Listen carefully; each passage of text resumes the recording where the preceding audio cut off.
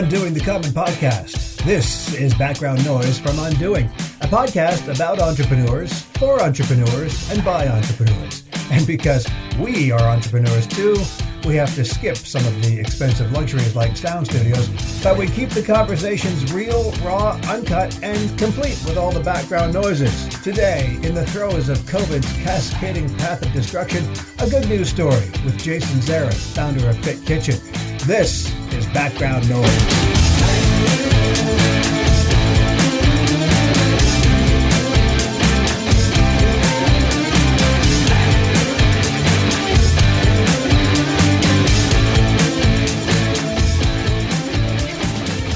Entrepreneurialism is a tough go at the best of times. Mix in a little black swan event like a global pandemic, and you really get a sense of whether you were cut out for this or not. As we'll find out in today's podcast, Calgary entrepreneur Jason Zarin has had his share of business lessons, as he likes to call them, always the optimist. But with a significant pivot in the way he got his super healthy ready-made meals to market and an intensified focus on his intention, Fit Kitchen is one of the few small businesses which has found a new gear not in spite of the health crisis, but almost because of it. We spoke about this, his journey to this point, and some valuable business insight for anyone crazy enough to cut bait and go solo. First, as usual, we go basement to basement for a little reflection on this talk with Undoing co-founder Mark Boivin. It is somewhat counterintuitive to think about, somebody is profiting from this, because what you think of when people profit from something like this is that they back up their truck with a bunch of N95 masks and they've got hand sanitizer that they can't return that's sitting in their garage or whatever. But this is somebody, a legitimate business person, somebody who has, worked hard at different businesses his whole life and all of a sudden finds himself in a unique position where what he has is mobile, doesn't require a physical location, is meeting a need that has become increasingly more acute, just that idea of delivery of meals and that are, not only just sort of finished for you mostly, but also nutritious, especially in these times where people, if you think about we're a month in, how well are people eating? So he's got all of these trends that at times were working against him are now all crashing like waves for him. And it's just sort of like, how is he going to manage this thing? And so you listen to this podcast and this guy is a serial entrepreneur, as we use the term loosely, but I mean, it's something that gets used. It's in the vernacular, but he's gone from, venture to venture, different things, try different things, varying levels of success, as you'll hear. But it's interesting to hear, the idea that you need other people, you need other companies, you need a network, you need to grow and build with others, because those are who you're going to lean on, especially in times like we're in now. So it is sort of almost a dichotomy, but, it's something that I heavily push with my students in my classes. I talk about the importance of building a network, and it's not cheesy networking events. You build a network because you have mutual benefit that comes from the relationship. And, I think that's the big thing here is Jason talks about, well, I wanted to do stuff on my own, wanted to run my own thing, but I need others around me. So I think that was probably what the big takeaway was for me as something that people should think about, especially in times now. What does your network look like? Not just of people you've met at an event and have a business card, but are there people within your network for your company or for your job search or whatever that, you can lean on at a time like this? And knowing Jason as long as I have, I can vouch for the fact that it's authentic. And we talk about that in the interview about having to come out of your shell as an entrepreneur. And I think we can even remove the word entrepreneur now. If you're a student about to graduate this year or in the next few years or whenever, and you say to yourself, especially this one, and this line as well, I'm going into accounting or finance. I don't need to be sociable. There's no avoiding the fact that you've got to put yourself out there. So like you say, networking it's a fine art, right? And again, it's one of those things that you and I talk about in between the pages and in between the lectures and in between the slide decks, those competency-like things that students need to pick up. Yeah, and I would say one of the things that I communicate to my students, but if you have something, so let's say you're a student and you are in finance or accounting or whatever, and you're like, I got the numbers, I got a job, I got stability, big six or whatever.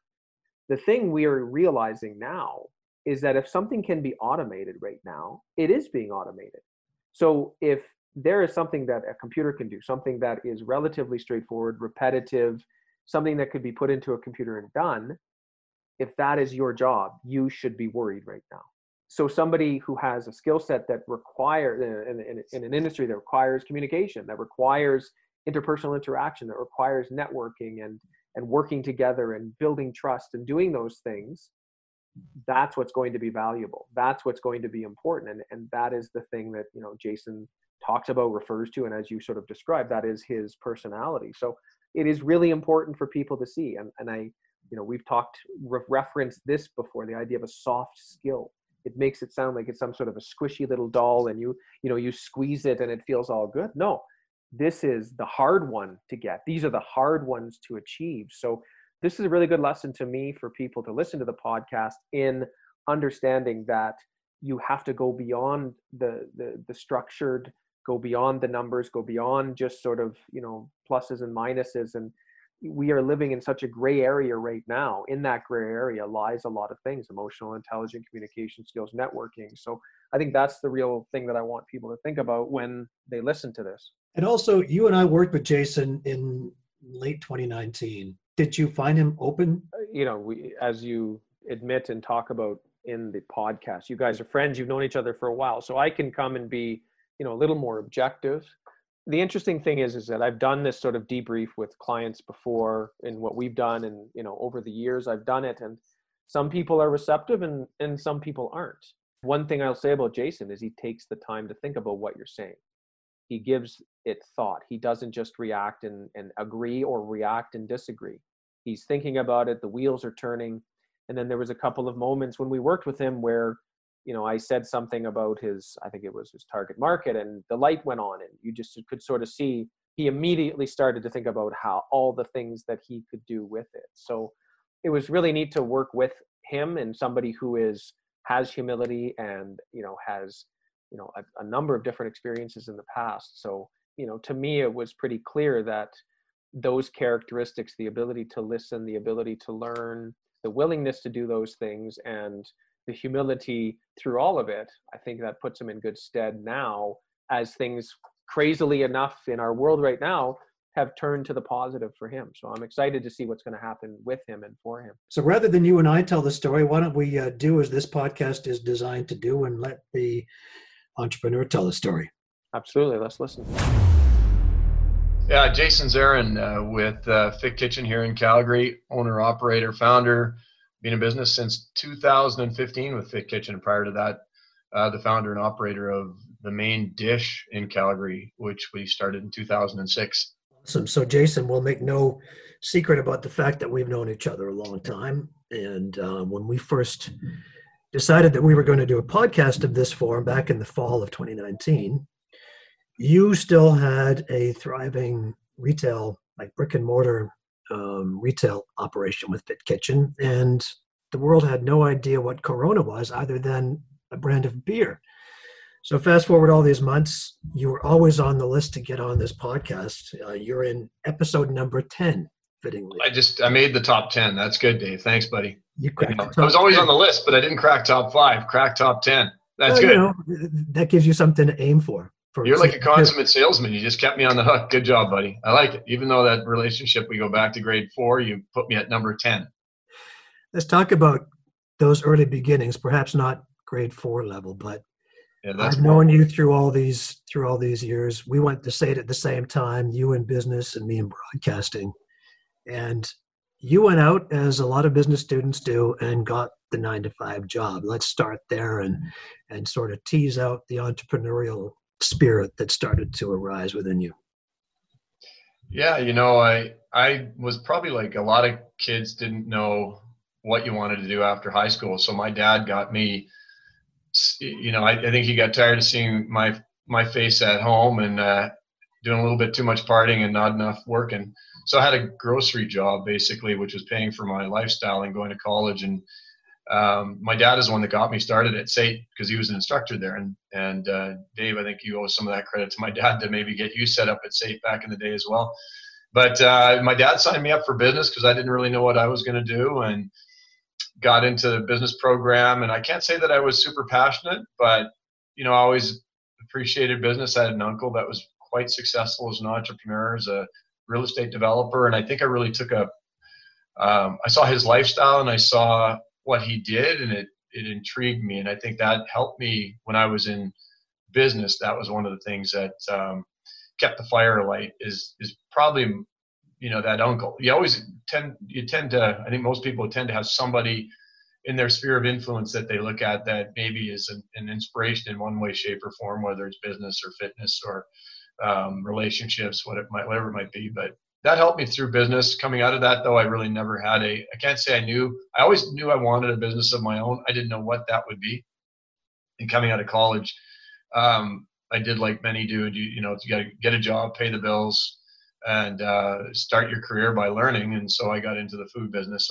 I started with a company called Boyle Midway back in the day, and then made my way through Sunripe, and then eventually H.J. Heinz. So I got in that CPG business and had a pretty good run. Basically went for 20 years, a little over 20 years in the CPG industry, and finished up as a regional manager at Heinz. So it's always nice when you get a chance to, especially if you get some really good quality companies and you can work for them and you kind of get your working MBA, so to speak. If you have entrepreneurial aspirations, there's nothing wrong with, learning your craft and getting paid for it. And obviously you don't want to be mailing that in when you're working for companies. You want to be doing your very best, because as you're pushing the envelope, working for somebody, and you get more responsibility and you progress your career, is when you kind of build that tool chest. And I think I did that over my 20 years in that industry. And you get to a point where then you're more well prepared. If you still want to be an entrepreneur, it really does prepare you well. And I'd kind of tried a few different little things along the way and poked around on entrepreneurial things in a very cost-effective way. But, that took me to a point where I eventually did take a package, and I left and I started the Main Dish. Now, you're right. The frontline training has to be valuable. But in addition to that, the network that you grow along the way, I know you, you're the consummate, I'll use the word schmoozer in the most complimentary way. You're a kind of guy that just really gets energy from people. And that is, in your case, has really fertilized this vast network of people that you can reach out to at just about any time. But if you're not blessed with sort of your natural inclination to meet people and to network that way, can it still be done? And what sort of advice would you give to those that are thinking, well, I'm not a people person. Hey, do I really need this in my future? Yeah. You're going to have to dance with that at some point, no matter who you are. I don't care if you're a bookkeeper, you always hear the jokes about an accountant or someone who's more on, let's say, on the back end engineering side, and you're going to hear that said that, okay, they're not the most natural people, and that's not my strength. I tell you, the minute you get into your own business, you're going to need to be a people person.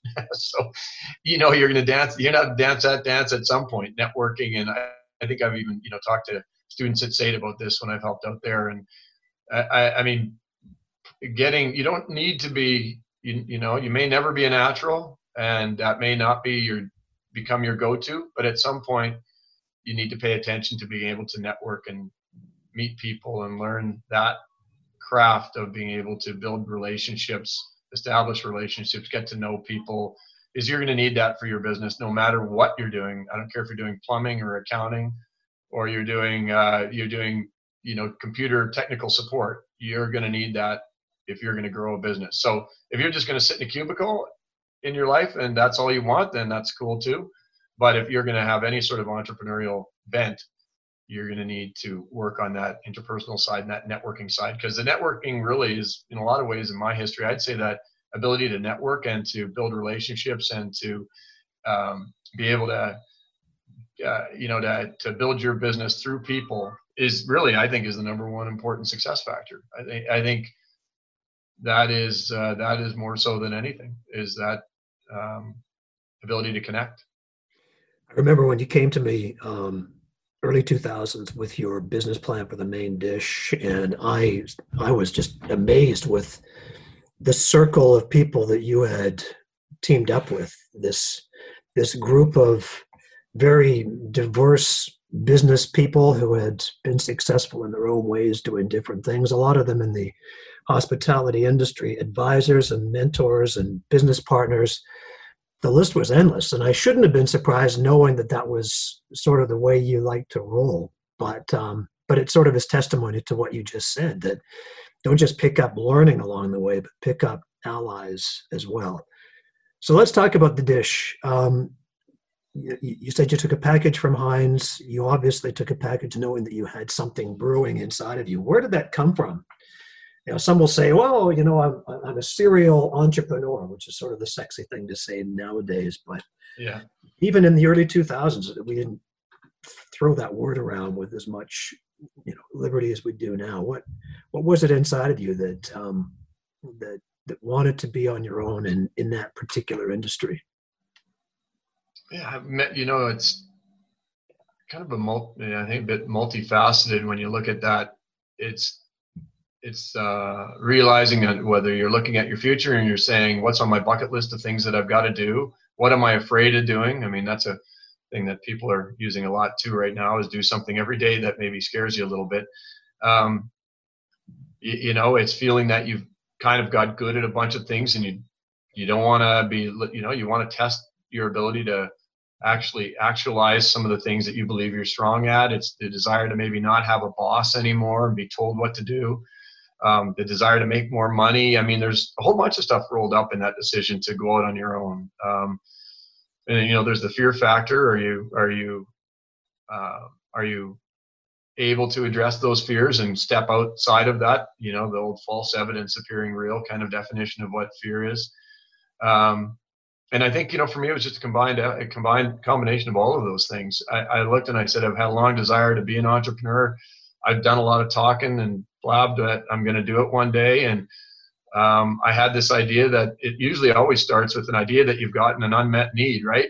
That you see in the marketplace, and it's something that you're passionate about. So, you know, I long kind of had this belief that healthy eating, healthy, convenient eating was something that was lacking. I saw some businesses in the US that were doing a good job of it. I thought Calgary really needed something like that, where it was way easier to get a Big Mac and fries than it was let's say, a chicken breast and a bowl of quinoa. So why is it that society makes it so easy to eat shitty food fast, and they make it really inconvenient to eat healthy food fast?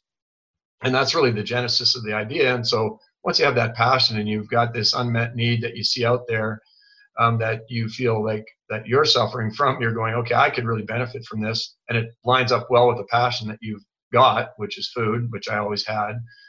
And then you look and you say, okay, am I in a place in my life that I think I can pull this off, and I'm up for the challenge. And because you need all those pieces of motivation to be able to dive into that, because the work involved to get a business from nothing to something, to raise, you know, business plan, getting advisors, learning all the things you need to learn about your particular industry, raising money, and then actually building it, opening it, you know, managing it, leading it, all those things, promoting it, you know, all of that takes so much energy. And so if you don't have a big enough why, the old Simon Sinek thing, I mean, you're dead in the water. You need a pretty big why, and it'll push you outside of your comfort zone in all kinds of ways that you never even thought. At which point for you did you feel like this had gone beyond the point of no return, and even though there was still doubt in your mind, you had no option but to just full throttle? Well, I think I had written up different versions of that business plan over time and presented it and started working it, and then kind of mothballed it because I still had a job. I mean, the first step is when you cut the ties, you hop in the boat and you cut any ties to the island, and you leave the dock and you go, and you're out in the open water. And that, so I did that when you take a big package from your job.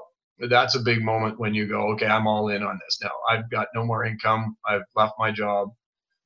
And your urgency becomes a lot higher at that point, because obviously now you don't have that safety net. You said, okay, well, I'm definitely now I've left the safety of the shores and away I go. And then the next moment, I think, is once you start presenting to people and raising money, which is hard, but you start taking a check. You get a check from somebody. In my case, I was looking for chunks of $25,000. So you take $25,000 from somebody, and you put in your own money, like I did, 6 figures. I mean, it's real at that point. That now you're all in. And, in some ways you just live off of adrenaline at that point. And I don't think for me, the moment of realization that, holy shit, what have I got myself into, probably didn't really come to be until the night before I had to open my doors. and you build this place and then you go, shit, what if nobody shows up? I was going to ask you about that very moment, not the night before, but the day of. Was it surreal? Was it just, did you finally exhale? What did it feel like? It was a very brief moment of panic and a little, and probably panic and excitement mixed. And then you just get going, and then you're just, and then you go and you do what you got to do to take care of customers at that time, or to get more customers. You just start getting into the throes of action at that point. But I mean, it was a feeling of pride and accomplishment, of course, too. It's your baby, and people come by and, you see, you see what you've got, and I think in our case, we created something very unique, and it was something to be proud of. And it was, sizable achievement in what we did.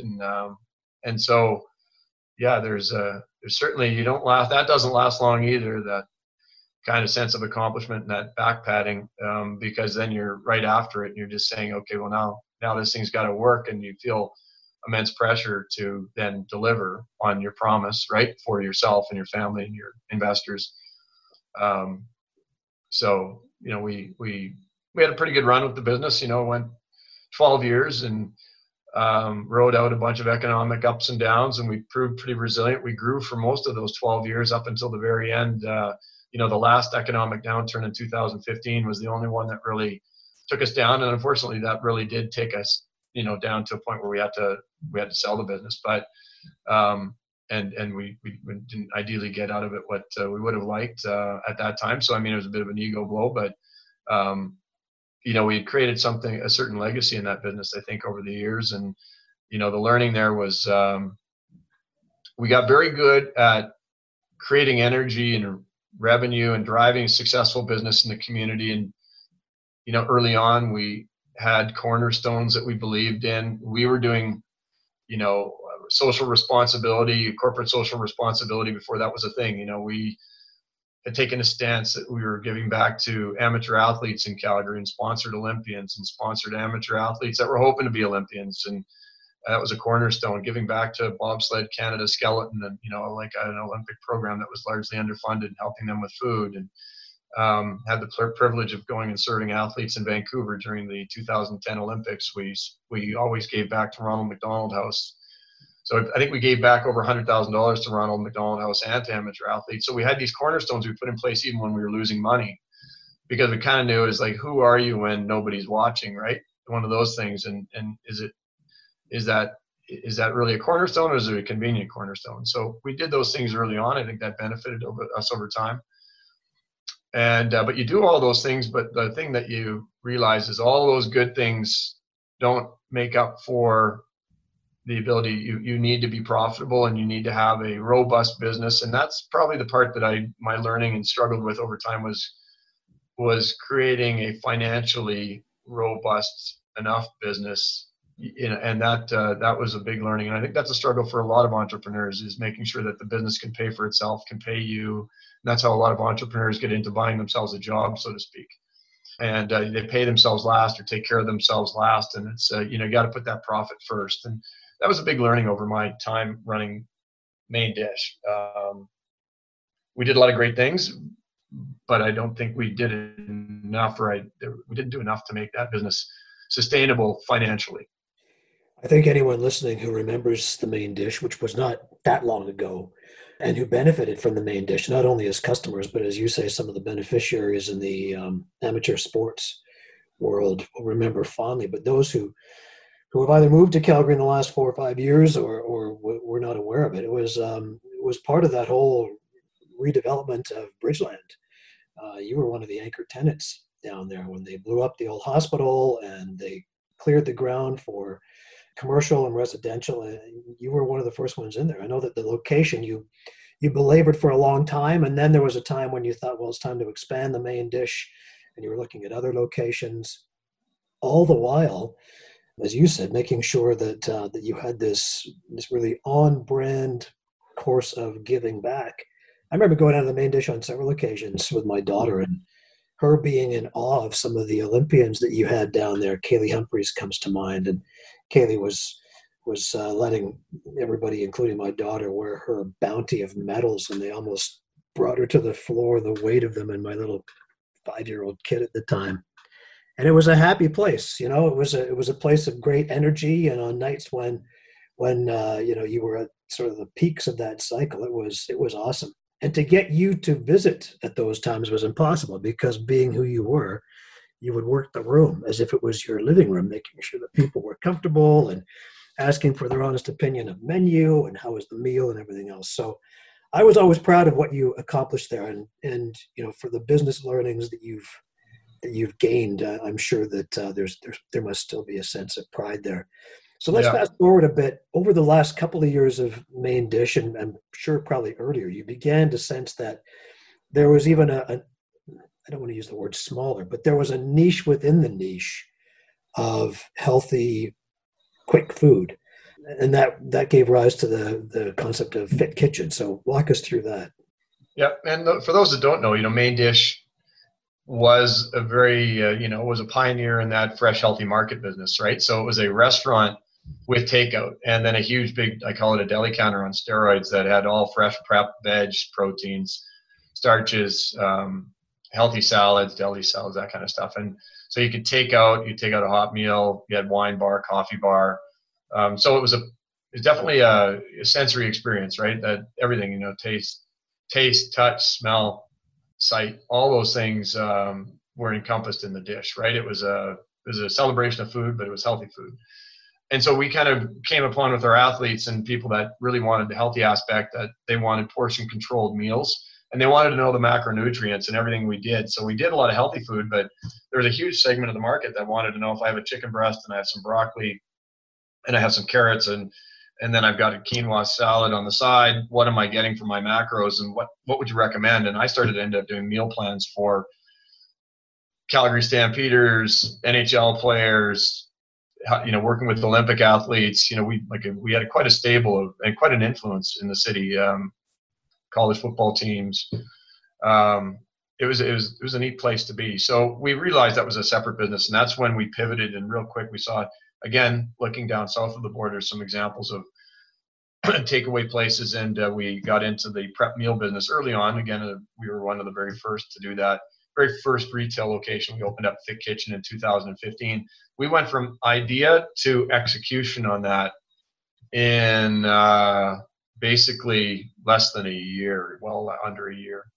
So, you know, we came up with the concept and basically raised money, got the location, created menus, the whole website, everything. You know, we created a business in you know, I think it was actually around 9 months.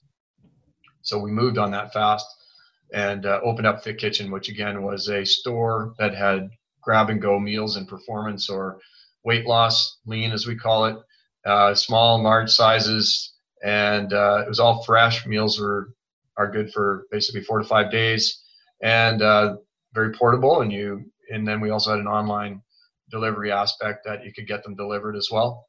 And so, yeah, we had created that business, and that's still going. That's gone again. It's kind of gone through highs and lows over the last, since 2015, but most recently now it's focused exclusively on the meal delivery side, on the online delivery aspect. We closed the retail store in Mackenzie Town in November prior to the COVID crisis. Thankfully, we had to walk away. Unfortunately, during the tough economy, we're unable to sell that location. So again, you know, you got to eat some humble pie at times, and that was pretty tough walking away from a big investment in a retail location. But it's one of those clear cases where, as a business operator, you go, you know, it's better to, I don't know, that movie 27 Hours, I think it was, better to cut off the arm and get out of there than basically take the whole body down. So we realized we needed to walk away from retail and focus on online. And that, as it's turned out, that's proved very beneficial, because as of right now, we're fairly busy with what we're doing. And we like to look at it like we're helping Calgarians through a very tough time by bringing them healthy, convenient meals that they don't need to be shopping, maybe don't want to cook as much as they're doing. And we're able to provide them something that really relieves a lot of stress by giving them healthy meals that we deliver to their door in a contact-free way. And so it's been an interesting pivot. We've had probably a couple of years of very, high challenges, probably since 2017, to be honest, when we left the Main Dish, and being able to get where we are today. It's been quite a journey, but boy, oh boy, you learn through all of that. Mainly you learn that you don't let any one experience define you, and it's easy to look outside of yourself and judge yourself against others in anything you do. And you really, I've learned that, and I'm still not the best at it, but I spend more time in being able to say, isolate and put a kind of bit of a fence around each experience and go, okay, however that was, let's take the good and the bad out of it, but that doesn't define me. And so Main Dish was great, and there's a lot of good. Did we maybe sell that when we could have sold it at the peak, and we didn't? We maybe wrote it out, didn't got into when we sold it when things were down. But you look at each experience and you go, okay, well, what was amazing out of that? And don't just judge that as a success or failure. You take the learnings, and then when you open something in your next chapter, it's a clean slate. And it's a blank piece of paper. And what's that new experience going to be about? So become a lot better at understanding that as long as you're moving forward and you're taking those learnings and you're moving forward, you're good.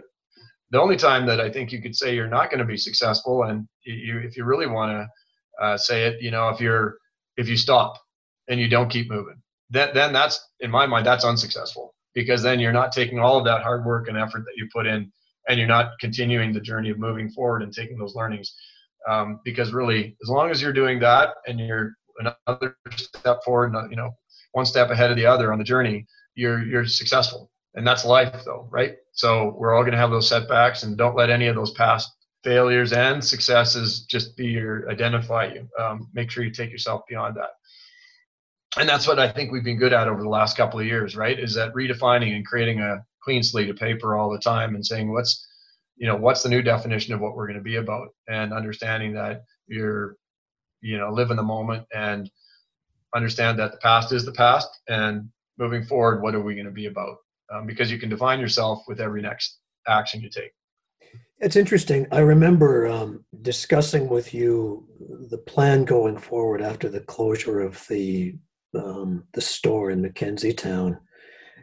I recall being first impressed, but not surprised with your demeanor. It was sort of like, all right, there goes another idea, but bring on something else. And so you certainly embodied, and you were walking that talk. If you were to SWOT kind of the Fit Kitchen situation at the time, you would have said one of the strengths that you had executed in its recent past was to create kind of a commercial kitchen scenario where you were able to produce meals with all of the healthy ingredients that you do in a more efficient way off-site from the retail store that you closed. So that was definitely, I look back at what you've done, and I thought that was one of the smartest decisions that you made. Maybe elaborate a little bit about that before we kind of bring things up to present day. We got really good at what we did, whether it was Main Dish or Fit Kitchen. Like, we had a good team. I think there's some of the basics, Dave, that I'm sure you help many of your students with, and some of your business customers that you're dealing with. I mean, there's some of these basics, and that's a classic, is surrounding yourself with great people. And I think we're always really good at that. And so we became pretty good at our craft. So at one point through Main Dish, Fit Kitchen, we had like probably 5 businesses going. We were doing, for a small business group, like we were doing over $3 million in revenue and 40 employees. And, we had all these kitchens going. We had a lot of corporate kitchens or in schools running their cafes. And so we learned that, we had an opportunity to do a rent-free commissary kitchen at the same time as taking care of a local company's cafe. That allowed us to actually open a retail location, save money on building out a full kitchen and having to cook on site. And so it became more of a brand building retail experience that became easier to operate, low staffing, low overhead as much as possible. And that made it easier to step away, never easy to step away, but it allowed us to continue to operate Fit Kitchen as a business when the economy forced us to look at whether retail was going to work. And so when we closed down retail, we were effectively just closing down a distribution point, not the production kitchen. So the business could stay in business, and we were smart enough to set up different companies as well. And as I said earlier, there's a ton of learning, right? I've become really good at learning, setting up companies. I'm not an expert, but enough to know retail leases, knowing setting up corporations, and the different benefits of how you structure your company. And so we were fortunate enough to, again, put a fence around each of those businesses. So when we closed our retail location, it didn't affect the production and the Fit Kitchen business when it comes to producing meals and being able to do our online business. So that was that allowed us to continue on after again having to shut the doors on the retail experience in November. So that happens in November, and then you're kind of putting back into place the pieces that made the Fit Kitchen successful with some of the DNA from the main dish, and what you'd brought with a lifetime of professional experience. And we're ready to come out of the gate, and you did in 2020 with this fresh new start. Again, to borrow one of your analogies, and 2 months in, this virus contaminates the world. Mm-hmm. And what you did, or what you've been able to do, and it's just sort of one of those cases where I think fate falling right side up in this case is you've been able to really prove the value of what you do through this. Yeah, and I think a couple things there, Dave, that I'd share is, I said it a bit earlier, is that it's how we define ourselves. So at the end of the day, it's up to each of us to define how we see ourselves and to define if we're successful or not successful, or where we are in our journey. It's a personal decision, and I gave that example of earlier, but at the end of the day, that's up to us to set how we frame our experiences. And so I think coming out of those, what happened in the fall and closing the store, we kind of got into a mindset, or I did, of getting back into that creative mode and defining myself as, okay, we're starting a new version, a new chapter. And that's important for everybody to know that it starts with each individual. And in that case, I got creative again, reached out to you, for example.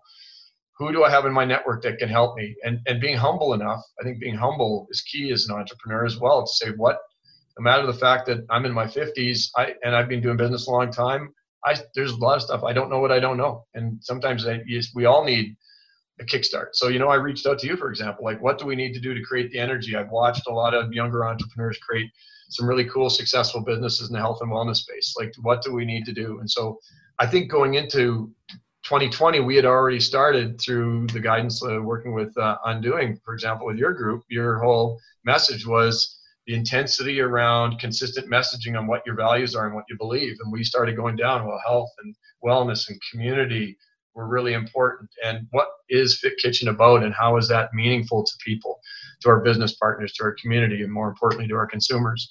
And I think anytime that I've heard this before, and I really love it, but when you forget about the dollars and you dive in deep into relationships, and you spend your time making sure that your business delivers on all those aspects, the rest will take care of itself. And so we started doing that early in the year, where we started with the Fit 60 program, talking about health and wellness and how Fit Kitchen can play a role. And we just started having conversations around that. Then the next thing was talking about the community and our community business partners, and the excitement that we've got around our food and our product, and taking care of individuals with what we do. And so when COVID came, we were already, we had that intensity of messaging through social media and regular email communication that we do with our customers, LinkedIn, all the different pieces that you're using. We were already starting to have that dialogue. So when things happened with COVID, we were already fully immersed in taking care of people and the community. And this was just pivoting to figure out, okay, well, with the new reality,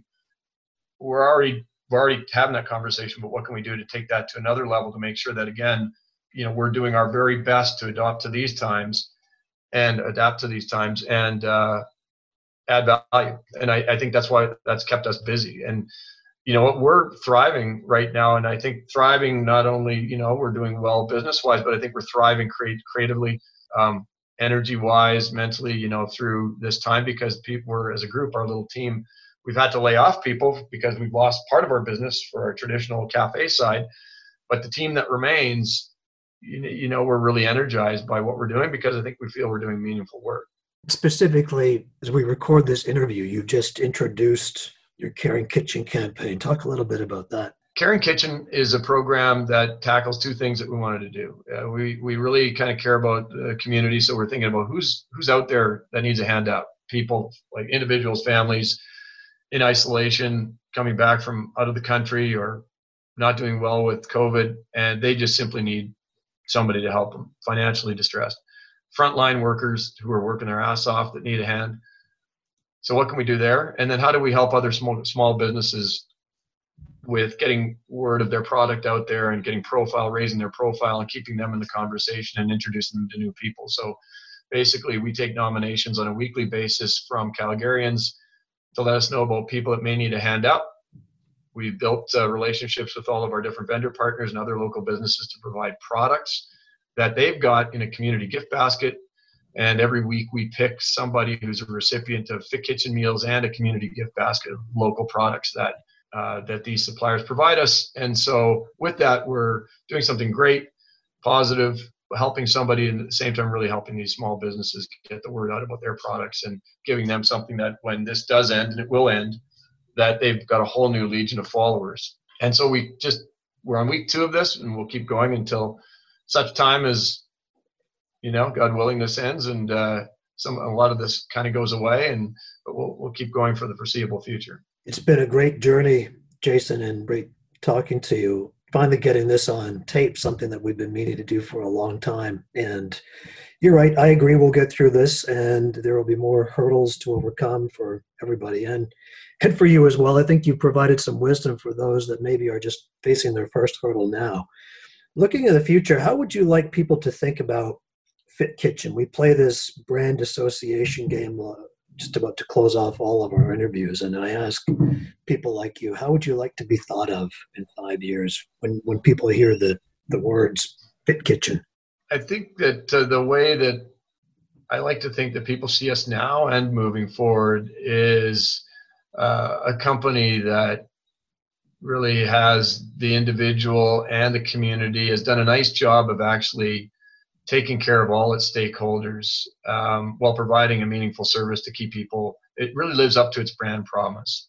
And so when someone is eating and using Fit Kitchen as a service to provide healthy meals for themselves, they realize that by supporting Fit Kitchen and buying those meals, they've also added value to their community through the work that we do outside of it. Now, that seems kind of canned because a lot of companies do that, but that's I like to think that we're authentic in that, and that we've got some heritage and some roots in what we do there. So ultimately, I think that that's something when people look back, if they can say, through Fit Kitchen and the heritage of even Main Dish, there's a local company in the food business in Calgary that really made Calgary a better place to be, over and above helping everybody live a healthier lifestyle. And they're very congruent with their promise of what they wanted to bring to market. And so if people would say that about us, I feel like we did a pretty good job. Great place to end. Thanks, buddy. Thanks, Dave. I appreciate the time, man. It's been good. Jason Zarin at Fit Kitchen, delivering more meals these days than he might have thought possible. But the self-isolation and grocery store avoidance has given his healthy meal prep company a second win. You can get involved in his Caring Kitchen campaign by nominating a family who could really use a day's worth of meals at a Calgary Small Business Community Gift Basket. Find out how on Instagram at Fit Kitchen YYC. Stay healthy and safe, and thanks for making us your background noise. It means a lot.